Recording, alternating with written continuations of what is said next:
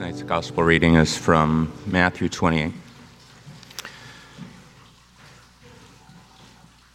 After the Sabbath, as the first day of the week was dawning, Mary Magdalene and the other Mary went to see the tomb. And suddenly there was a great earthquake, for an angel of the Lord, descending from heaven, came and rolled back the stone and sat on it. His appearance was like lightning, and his clothing white as snow. For fear of him, the guards shook and became like dead men. But the angel said to the women, "Do not be afraid. I know that you are looking for Jesus who was crucified. He is not here, for he has been raised.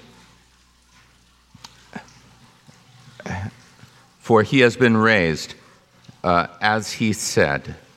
Come, see the place where he lay. Then go quickly and tell his disciples, he has been raised from the dead. And indeed, he is going ahead of you to Galilee. There you will see him. This is my message for you." So they left the tomb quickly with fear and great joy and ran to tell his disciples. Suddenly Jesus met them and said, "Greetings," and they came to him, took hold of his feet, and worshipped him. Then Jesus said to them, "Do not be afraid. Go and tell my brothers to go to Galilee. There they will see me." Word of the Lord. This church here at House of Mercy, we've centered spiritual practice in our sermons and studies and the art we make and at our community gatherings.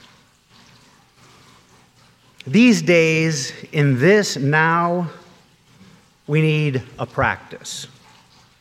We need a practice to help us encounter, live in, and move through the world in a way that isn't merely reactionary or hopeless. It's hard. It takes practice. We need to practice in a way that isn't merely defensive. We need to move beyond that notion of protecting ourselves for everything coming at us. We need a practice that's like, maybe not defensive, but offensive. An offensive practice, yes. At House of Mercy, we've had a long appreciation for Wendell Berry's poem, Manifesto, the Mad Farmer Liberation Front, which begins with a warning about succumbing to the capitalist corporatizing of culture, the internalizing of consuming the death draggings of the way the world works. It begins, "Love the quick profit, the annual raise, vacation with pay. Want more of everything ready-made. Be afraid to know your neighbors and to die. And you will have a window in your head. Not even your future will be a mystery anymore. Your mind will be punched in a card and shut away in a little drawer. When they want you to buy something, they will call you. When they want you to die for profit, they will let you know." And then it goes on to encourage a quiet rebellion, a way to dip a toe into the waters of another way, to splash the surface and send out ripples of primal deconstruction, a confounding uprising of an infiltrating of a resurrected garden. It says, "So friends, every day do something that won't compute. Love the Lord, love the world, work for nothing, take all that you have, give it away and be poor. Love someone who doesn't deserve it, denounce the government and embrace the flag. Hope to live in that free republic for which it stands. Give your approval to all you cannot understand. Praise ignorance, for what man has not encountered, he has not destroyed. Ask the questions that have no answers. Invest in the millennium. Plant sequoias so that your main crop is the forest that you did not plant, that you will not live to harvest." And then it comes, finally in the end, to a way of living that seems a little like subterfuge and works like a tenacious hope. As soon as the generals and the politicos can predict the motions of your mind, lose it. Leave it as a sign to mark the false trail, the way you didn't go. Be like the fox who makes more tracks than necessary, some in the wrong direction. Practice resurrection.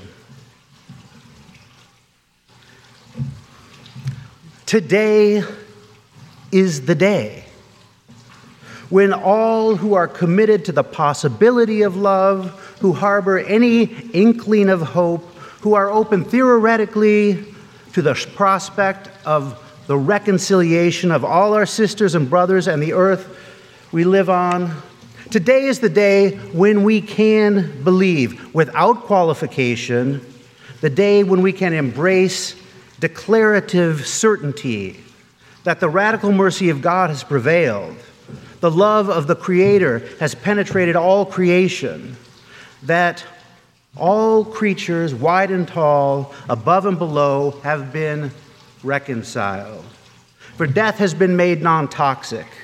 The power of death has been taken up in the love in the Christ's resurrection. So, my brothers and sisters, prone to cynicism, my fellow wide-eyed existentialists, students of historic irony, you are all free. A great cosmic permission has been given. We may all hope.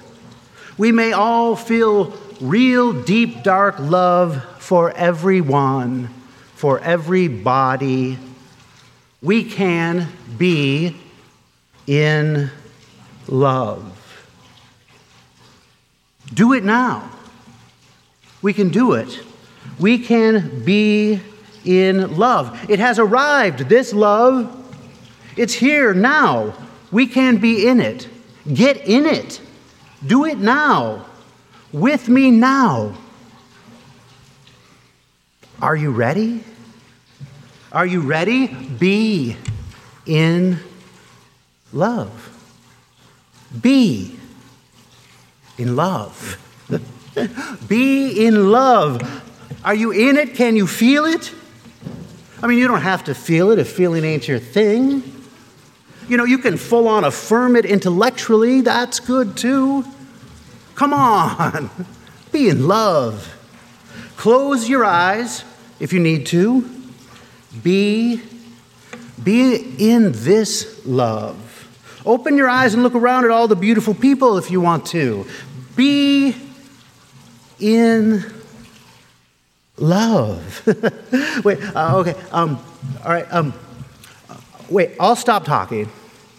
And then we can be in silence, in love, in this love. Are you ready? Okay, wait, okay. I will be quiet, but let me, here's what I think we should do. Say it with me 3 times, if you want, and then we will just all do it silent. We will all just be in this love. Okay? Okay? Okay, first just let me say, before we do it, I know it's hard.